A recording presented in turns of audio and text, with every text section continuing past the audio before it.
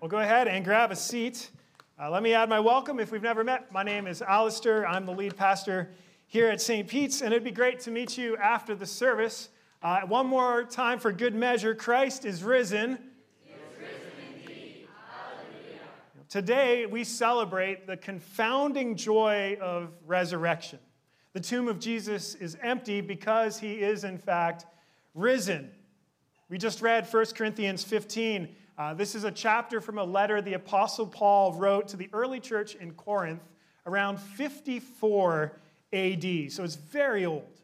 And as you just heard, this chapter is all about the resurrection of Jesus and what it means for us. And I wish we could go back in time and just be a fly on the wall and simply observe the church in Corinth, because I think we'd be very surprised by what we see and by what we hear. Things had actually descended to a point that the Apostle Paul has to ask them, how can some of you say there's no resurrection of the dead? There were people in the early church in Corinth who believed in no resurrection of the dead. So no Easter, no flowers, no Alistair in a three-piece suit, no joyous celebration. What? Now this sounds like something you would expect from someone who holds the seemingly reasonable conviction that truly dead bodies don't come back to life. But some of the earliest followers of Jesus in Corinth didn't believe in the resurrection of the dead. This should be shocking, because as counterintuitive as it sounds, it is a non-negotiable belief in the Christian faith that dead stuff comes back to life.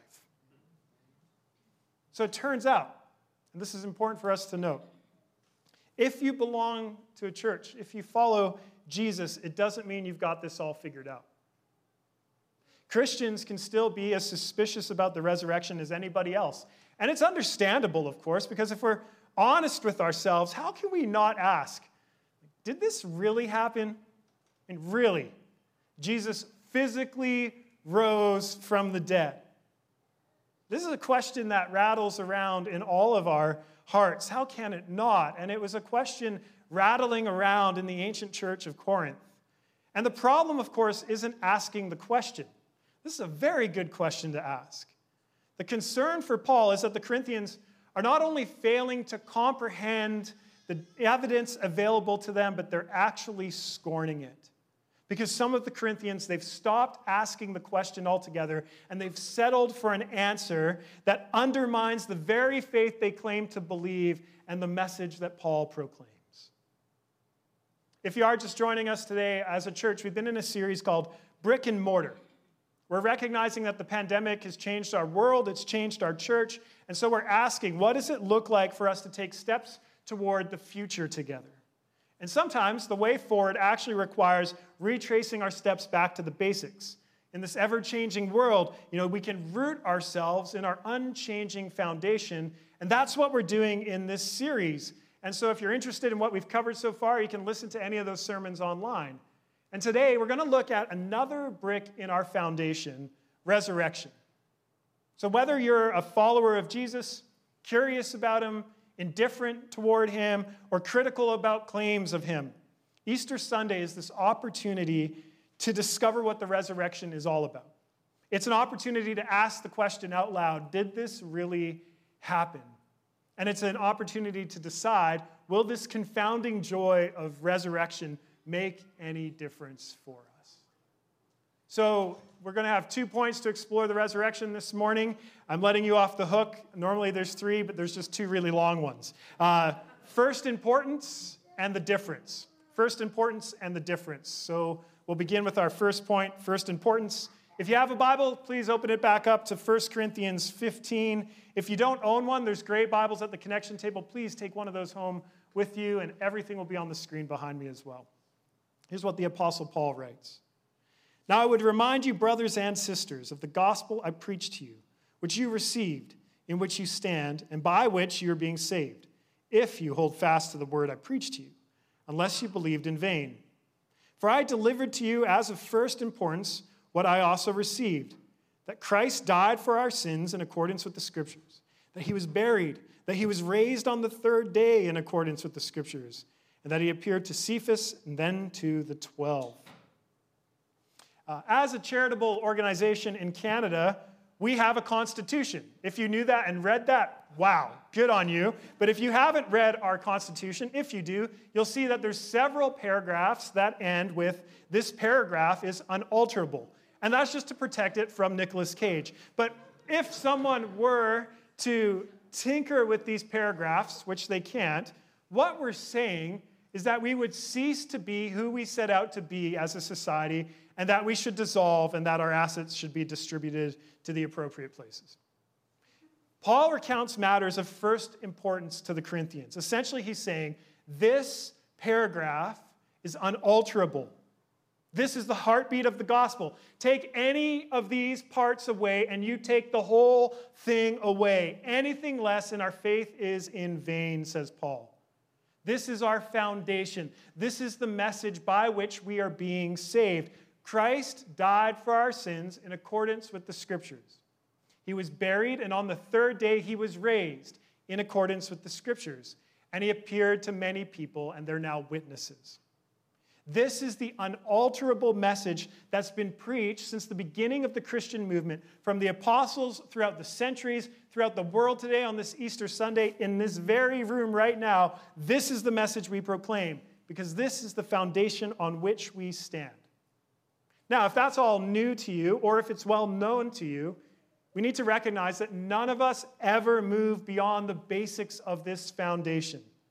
And so let's press into these plain truths with Paul. And let's start here. Paul calls Jesus Christ. And most of us, of course, we're used to calling Jesus Christ, but it's important to remember once in a while that Christ is not his last name. Christ is an important little word that means anointed one. Ancient Israel had been waiting expectantly for God to anoint the Messiah, the Christ, to be their king. And he would be a king with an everlasting throne over an everlasting kingdom, free from sin, suffering, oppression, and even death. And Jesus is this Christ. But Paul doesn't just say Christ. He says, Christ died for our sins. We don't believe that his death was accidental or an unfortunate turn of events or a revolution gone wrong, because it was all in accordance with Scripture. In other words, on the cross, Jesus willingly fulfilled the many promises of God to atone and forgive our sins once and for all time, to put them away as far as the east is from the west, to remember them no more. And so much more could be said about that, and was said about that on Good Friday, but today's Easter. And this is the point we really want to focus in on, because this is the substance of Easter. Jesus was buried, and he was raised on the third day. And as I've said, this is the point where the church in Corinth, they're a little bit off kilter. And we're going to have questions about anything Paul said so far, but especially on this point. How can we not ask, did this really happen? Buried and raised. And so Paul, what he does is he reminds the Corinthians, he reminds us of the facts. He states it plainly. Jesus was buried. And the Scriptures, they emphasize very, very strongly that the body of Christ was physically there in the tomb. He was certified dead by Roman centurions and by Pilate, and Joseph of Arimathea and Nicodemus, they were authorized to take his body, to place it in the tomb. It was sealed. It was guarded. Again and again, the Gospels want to make it plain as possible. There was a physical, dead body. People confirmed it, handled it, buried it. And on the third day, that body was raised from the dead. Jesus was physically raised from the dead, not spiritually raised from the dead. His dead body was raised to life. It was a physical, material resurrection. And once again, the Gospels make this abundantly clear. They are adamant. This is a physical body. The same body that was buried is now raised and alive in a gloriously different way. Think about our second reading from Luke 24 for a moment with me.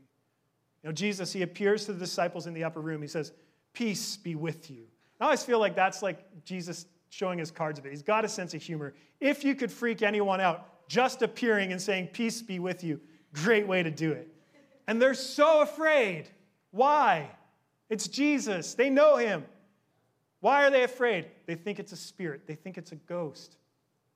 Why? Why would they think it's a spirit? Why would they think it's a ghost? Because they know where his body is. They know where his body is. It's in a tomb. So it can't be Jesus. It's got to be an apparition. And so Jesus says to them in Luke 24, verses 39 through 43, see my hands and my feet. In other words, look at the scars. They're still there. It's I myself. Touch me and see, for a spirit does not have flesh and bones as you see that I have. And he said to them, have you anything to eat? And they gave him a piece of broiled fish, and he took it and ate before him. I like to think if Jesus appeared to me, I might have a better meal prepared, but broiled fish. The point is this: spirits don't have flesh and bones. They can't be touched and felt. They don't eat. The point is embarrassingly clear. This is a physical body. The dead come back to life. This paragraph is unalterable, and it turns the disciples' world upside down.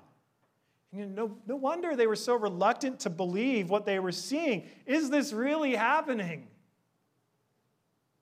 Now back to Corinthians. Paul, he's writing to the Corinthians because he knows it's hard enough to believe in the resurrection when you're seeing it with your very eyes, let alone to believe simply based off of a message that you've received. He knows that can be hard. But nevertheless, this is the message received. Jesus was buried, and on the third day he was raised. And it was all in accordance with Scripture.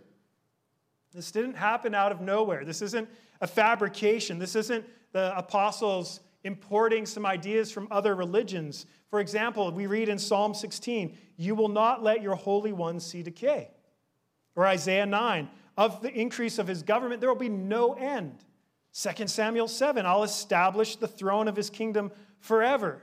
Daniel 7, his dominion will be an everlasting dominion. It will never pass away.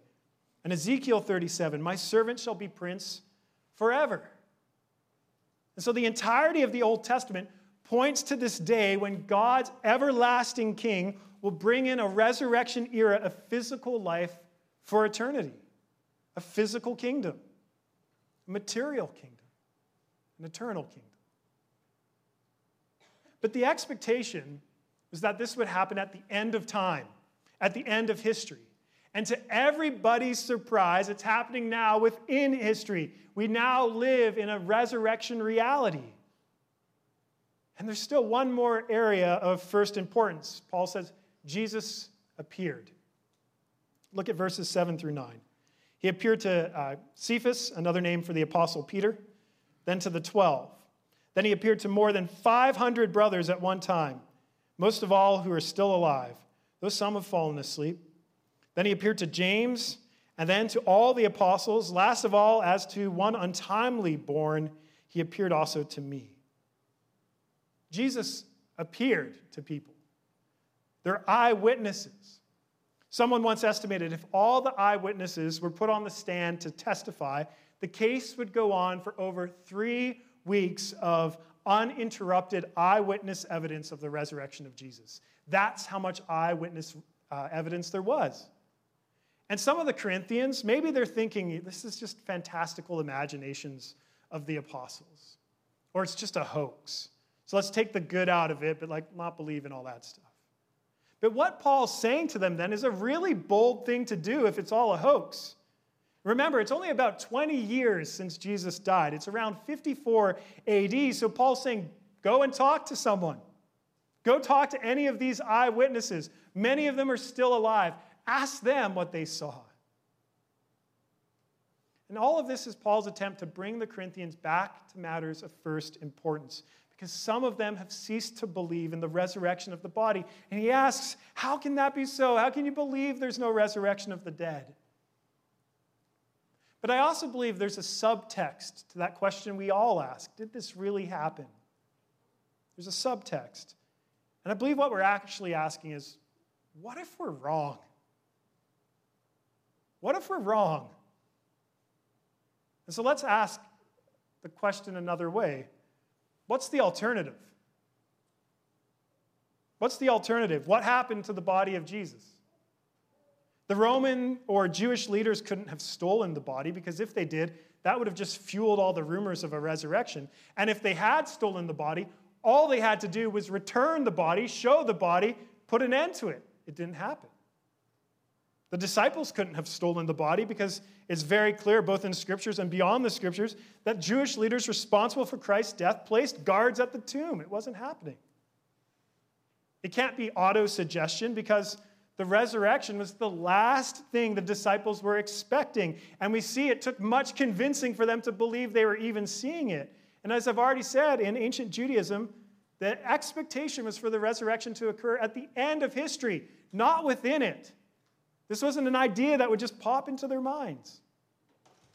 And of course, there's this revivification theory that occasionally makes the round. Some people like to say, well, maybe Jesus wasn't fully dead. So after being flogged, crucified, speared in his side, he wakes up in the tomb, takes off the linens, rolls the stone away, overcomes the guards, and with holes in his feet walks the road to Emmaus, pretending like he's raised from the dead as if these two disciples couldn't put it together.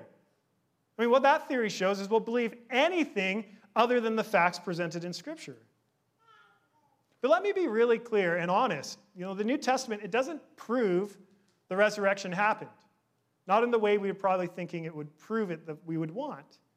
Historically speaking, all the New Testament does is prove what the early church claimed to have seen and believed. That's what it proves. And so with respect to all the historical evidence we have, here's what scholars, regardless of religious conviction, agree upon. There's 2 points. Jesus' tomb was very likely empty shortly after his crucifixion. And from the very beginning, significant numbers of men and women claim to have seen Christ alive from the dead. Historically, almost every scholar can agree on that. Now, how you account for these 2 historic points is going to depend largely on what you feel is possible in the world. But in recounting these facts to the Corinthians, let's not overlook something important. Paul includes himself in this list of people who saw Jesus. This letter we read is by a witness. He says, "Last of all, as to one untimely born, he appeared also to me, for I am the least of the apostles, unworthy to be called an apostle, because I persecuted the church of God." He's saying, Corinthians, let me remind you who I am. I'm a persecutor. I was after this Christian movement. I wanted to put an end to it. Then Jesus appeared to me of all people, and on the road to Emmaus, I was blinded by his presence, and days later received my sight back, entrusted with this message that I proclaim to you, that Christ died in accordance for our sins, in accordance with the Scriptures, that on the 3rd day he was raised from the dead in accordance with the Scriptures, and that he appeared to Cephas and to the 12 and even to me. Paul's saying you can stand assured on this foundation. I saw it for myself. You can hold on to these matters of first importance because this is the message. This is the totality of the message that saves. Take away any of these points, there is no salvation. So let's move on to our second point then, the difference. What difference does the resurrection make? And Paul asks the Corinthians, how can you say there's no resurrection of the dead? And then he really presses into that point in verses 13 through 19. Take a look at those with me together. "But if there is no resurrection of the dead, then not even Christ has been raised. And if Christ has not been raised, then our preaching is in vain and your faith is in vain. We're even found to be misrepresenting God because we testify about God that he raised Christ, whom he did not raise, if it is true that the dead are not raised. For if the dead are not raised, not even Christ has been raised. And if Christ has not been raised, your faith is futile and you're still in your sins. Then those who've fallen asleep in Christ have perished. If in this life only we have hoped in Christ, we are of all people most to be pitied." So in questioning the resurrection, there's that lurking fear. What if we're wrong? What if we're wrong? And Paul's clear. Christianity makes claims about how things really are. If the message of Christianity is not true, if not historical, if the resurrection is not physical, then it is a religion of misinformation and falsity. If we're wrong, we're deluded. If there's no resurrection of the dead, Paul's essentially saying, why waste your time with Jesus and Christianity? And he'll go on to reason in verse 32, if the dead are not raised, let's eat and drink, for tomorrow we die. So if there's no resurrection, live however you want to live. Live your life. Make the most of the moment before your time is up. And in fact, that's pretty much what's happening in Corinth. And without the hope of a future bodily resurrection, they're living however they see fit, and they've so blended in with the culture, they've lost what's supposed to make them distinct as followers of Jesus. And many of us in this room, many of us, we live this way as well. You see, we can be Christians and yet still eventually over time keep living for ourselves rather than faith in the resurrection. Think about how you spend most of your time. Think about what you think about most days. Where does the majority of your time and your energy, your desires, your interests, what does it all add up to? Where are you spending your emotional capacities? What is at the core of your life? On some level, do you think, just in case there's no resurrection, just in case I'm wrong, I better not miss out. I better live the most fulfilling life I can here and now, just in case I'm wrong, and then if I'm not wrong, then I get an extra bonus afterward. Does that ever creep into anybody's thoughts? Yeah, it does in mine occasionally. It's okay. Well, it's not okay, but it's okay to be honest. The resurrection of the dead is so counterintuitive to us. It's so hard to wrap our minds around that we fall into what Paul's saying here. Eat and drink, for tomorrow we die. But according to Paul, belief in the resurrection should totally change how we live. And here's the thing, we can only eat and drink so much. Because inevitably, no amount of indulgence or entertainment can distract us from this realization. If there's no God, if there's no resurrection, then life is ultimately of no consequence. None. The author Brennan Manning, he struggled with alcoholism for all of his life. And he put his finger right on the issue. And he provokes us to see the discomforting outcome if there's no resurrection. Here's what he writes. Without deliberate awareness of the present risenness of Jesus, which is a great phrase, isn't it? Life is nonsense. All activity useless, all relationships in vain. Apart from the risen Christ, we live in a world of impenetrable mystery and utter obscurity. A world without meaning, a world of shifting phenomena, a world of death, danger, and darkness, a world of inexplicable futility. Nothing is interconnected, nothing is worth doing, for nothing endures. Nothing is seen beyond appearances, nothing is heard but echoes dying in the wind. No love can outlast the emotion that produced it. It's all sound and fury. Nice little Shakespeare reference there. With no ultimate significance. Now, Manning is articulating the extreme outcome of this eat and drink for tomorrow we die philosophy. But when addiction takes a hold of someone, it often leads them to a vulnerability of being exposed to the emptiness of life, to this void. They see it. They're trying to manage it on some level, and they can't. And you might think Manning's comments are a bleak overstatement, but his perspective is the conclusion that many philosophers have arrived at over the course of history as well. It's the despairing cry of facing the facts of pure naturalism or materialism, and not only from someone who's in the throes of addiction. But of course, there's an alternative. There's an alternative, what Manning calls deliberate awareness of the present risenness of Christ, and what Paul calls matters of first importance.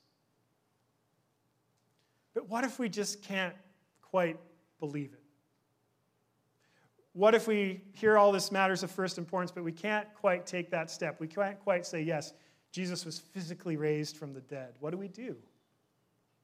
Briefly, I just want to think about a few places that the risen Lord appeared. In a garden to Mary Magdalene, on the road to 2 disciples, and in the upper room to a few disciples. And these appearances, all of them teach us something important. We cannot discern his presence naturally. Because in the garden, Mary initially saw a gardener. On the road to Emmaus, the two disciples thought they saw another traveling companion. In the upper room, the disciples thought they were seeing a ghost. So if we're blind to resurrection reality all around us, we need the gift of sight. We need the gift of holy curiosity to give us a wonder and an awe of his presence in the everyday, ordinary happenings of life. And so we can pray, Lord, open my heart, open my mind, open my eyes to see that you're alive. Open my mind to receive this message that's been delivered throughout the centuries. And I'm not promising that we'll see him the way the witnesses did. If any of you do, I'd love to hear about it. But the Lord reveals himself to us still in ways that are comprehensible to us. And indeed, Paul says this is a message that we receive. It's a gift. And the Lord can open our eyes to see the truth of this message. And so if you're struggling with resurrection, if you're struggling to believe in this message, if you can't come to a sense of the present risenness of Christ, I simply want to invite you to bring that with you on a journey with us.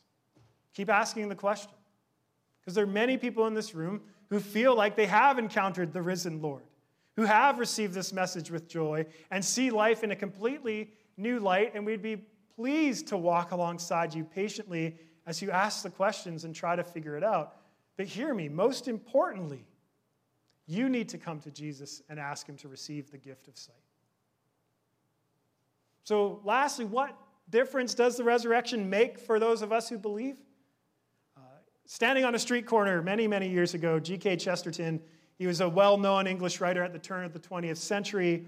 He was approached by a news reporter who said, "Sir, I understand you recently became a Christian. May I ask you a question?" And Chesterton said, "Certainly." And here's what he asked. "If the risen Christ suddenly appeared at this very moment and stood behind you, what would you do?" And Chesterton looked the reporter squarely in the eyes and he said, "He is. He is." The difference that the resurrection makes is that Jesus is here. He is alive. He is well. It's not just Easter Sunday. It's Easter every day for the Christian. In resurrection reality, we learn then to tend to his presence, to be like Chesterton, to say, He is. He is standing behind me. And so we practice a deliberate awareness of the present risenness of Jesus, because he is behind us. He's alongside us. More accurately, his Spirit dwells in us all together. Because Jesus is risen, he's alive and well, and he's with us always to the end of the age. That is his promise to us. He's with us in the garden, on the road, in the room. In other words, he's with us in our work, in our travel, in our homes. He is always everywhere with us in everything. Even when you get the diagnosis, or when accidents happen, or when you lose someone or something you can't replace, or when something breaks and it cannot be restored, when you fall short yet again, Jesus is with us. You're never alone, never left to carry the burden, pain, or suffering on your own shoulders, because Jesus is alive and he's well and he's with you. Quite a few years ago now, I had to sit down in front of our church and apologize for mishandling a staff change. And I had to own my mistakes and ask for forgiveness, and it was not easy to do, but it was necessary. And after the meeting, I was still feeling the weight of all of it. I was feeling terrible about myself. And the meeting had gone much better than previous meetings. If any of you were there back then, you know it went better. But I was feeling all of that, and then a friend of mine, he came up to me afterwards, and he planted a kiss right on my forehead, and he said, "You're golden." I've never forgotten it. I mean, it wasn't passionate like this painting, The Kiss by Gustav Klimt. It was a close second. Like, it kind of had like a beauty to it. My friend walked up to me, kissed me on the forehead, he said, "You're golden." And in that moment, time stood still, and it was as if Christ himself kissed me on the forehead. And the truth is, he did. Because Christ was dwelling in my friend, led my friend to do that for me. And in that moment, all the shame I was feeling, it just gave way to love and acceptance and peace. The resurrection kisses us with the promise that out of all this darkness, comes light, but not just light, gold. Our future is golden in Christ. Because Jesus is with us and for us, nothing can stand against us, not even death itself. As the scriptures say, death is swallowed up in victory, the victory of Christ. O death, where is your victory? O death, where is your sting? And so Jesus, he is alive and well and with us even in death. And he promises that our physical bodies will be raised to eternal life at the resurrection of the dead. Our future is physical. Jesus, he'll kiss us and he'll welcome us into his presence in a new heavens, a new earth, still physical and material, yet perfected and glorified and full of beauty. This is resurrection reality. This is what we're celebrating today. And so if you stand in this matter of first importance, if you hold fast to the resurrection, it means your life, not someone else's life, not some other life you'll never live, not some idealized version of yourself. Your life right now, as you really are, with all the mess that it comes with and all the good it comes with too. Your life truly and really intersects with Christ. So tend to his presence, friends. Discern his presence at the table when we say the words, the Lord is here, his Spirit is with us. See his presence among his people as we give and receive love. Tend to his presence in your life and in the world. Because we're invited to live and love and pursue justice and proclaim the gospel in the name of Jesus as we continually align ourselves to his present risenness. So pay attention. Keep your eyes open because Jesus is with us. Christ is risen. He's risen indeed. Hallelujah. Let's pray.